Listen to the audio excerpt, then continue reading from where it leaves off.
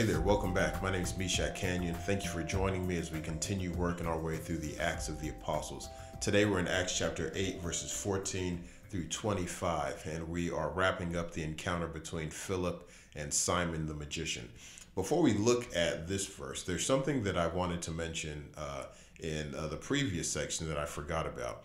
That is the model that Philip uses for ministry that's really instructive for us. If you look at the end of Mark's gospel, you'll see something. In fact, let me just turn there. Now, this is a part of the gospel that many people kind of dispute and say it's not part of the original ending. But whether it is or it isn't, it does leave something that's instructive for all of us who would minister in the name of Jesus. That is, we don't do ministry on our own. You know, when I preach, it's not the effectiveness of my words that I'm trusting will save people. My words can be as clever as I can muster, and it's not going to amount to anything if the power of God isn't present. And so when we minister, we do our best, but we don't trust our best. We trust God. And if you look at the end of Mark's gospel, Mark chapter 16, I'll read 19 and 20. So then the Lord Jesus, after he had spoken to them, was taken up into heaven and sat down at the right hand of God. Then it says, and they, meaning the apostles, went out and preached everywhere, right? So that was in their control. They obeyed. Jesus told them to go and preach, so they went out, they preached everywhere. And listen to what it says. While the Lord worked with them and confirmed the message by accompanying signs. Now, if we flip all the way back to Acts chapter 8 and then look at what happened in 13, we saw that Philip came and he preached the gospel. He's following that pattern. He preached the gospel of the resurrection of Jesus, the availability of life in the kingdom of God. And then what do we see happen? And seeing signs and great miracles performed, he was amazed. So the same thing is happening. Philip obeyed and faithfully did what God called him to do. He preached the gospel. And then as he was doing that, the power of God was made present through signs and wonders, through healings. Now listen, I believe that that's still possible for us today. I'm not going to go into that because this video is not about that, but I think that's still possible today. We need an expectation that God would show up. We need to preach and then expect that through our preaching, God will show up in ways that that aren't common, that don't go with what we've been saying. But he'll show up in ways that lead people to think God must be with this person. Otherwise, this thing definitely would not have taken place. Now on to verses 14 through 25. So Simon the magician, he has been saved. You know, he believed the gospel, and now the apostles at Jerusalem heard that Samaria had received the word of God. And this is astounding in and of itself because remember, before Jesus ascended, he told them to go to Jerusalem, Judea, Samaria. The only reason that they ended up leaving Jerusalem is because of persecution. But now they've arrived in Samaria through the ministry of Philip. And as Philip is ministering, the apostles back in Jerusalem hear, oh my goodness, the Samaritans, they've received the word of God. Wonderful things are happening there.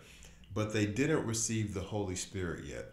And so these apostles, namely Peter, and I believe, Peter, he comes over to Samaria and he lays hands on people. Because if they've received the word of God, that's a sign that God has also opened the door for them to receive the gift of the Holy Spirit. And so Peter goes to Samaria and he lays hands on people so that they can receive the Holy Spirit. And the same thing that happens in Samaria is what happened presumably in Jerusalem in Acts chapter 2 and Acts chapter 4 and other places, namely signs and wonders. They begin speaking in tongues. Well, here's Simon the magician. He sees this happening, and this guy's power hungry. He sees a power at work that's greater than the power that he had. And what does he try to do? He says to Peter, sometimes I wonder how Peter looked when he was saying this. He says to Peter, hey man, I'll pay you if you can give me this power that you have so I can do what you're doing. And I got to read the words that Peter said to him. May your silver perish with you because you thought you could obtain the gift of God with money. You have neither part nor lot in this matter, for your heart is not right before God. Repent therefore of this wickedness of yours, and pray to the Lord that, if possible, the intent of your heart may be forgiven you. For I see that you are in the gall of bitterness and in the bond of iniquity. Oh my goodness. So what's happening here? Well, what's happening here, and some of you may have heard of the word simony. That means a person is trying to use human means to control the Spirit of God. That's what Simon the magician wanted to do. He wanted to use currency to control the power of God. The Holy Spirit, as Jesus said in John chapter 3, the wind blows wherever it wants. We don't know where it's coming from. We don't know where it's going. The Spirit is uncontrollable. And so to attempt to control the Spirit, man, you're in dangerous territory. Even Peter and John here, they're not controlling the Spirit. Philip's not controlling the Spirit. Indeed, as we'll see in the next passage, Philip is so not in control of the Spirit's in control of him as it picks him up to move him and drop him somewhere else. So as we're ministering, and I as a pastor, I confront this all the time.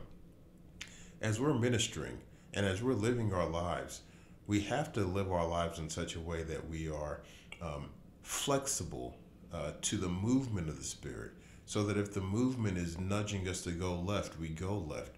We can't have everything so ironclad and planned out that the Spirit looks and says, well, there's no room for me to move here because they figured it out all on their own. There's different ways of us demonstrating Simonizing tendencies. The only way to avoid those Simonizing tendencies is to yield, become docile to the movement of the Spirit, so that God can work through us and in us to the glory of His name and to the edification of His people. So that's my message for you today.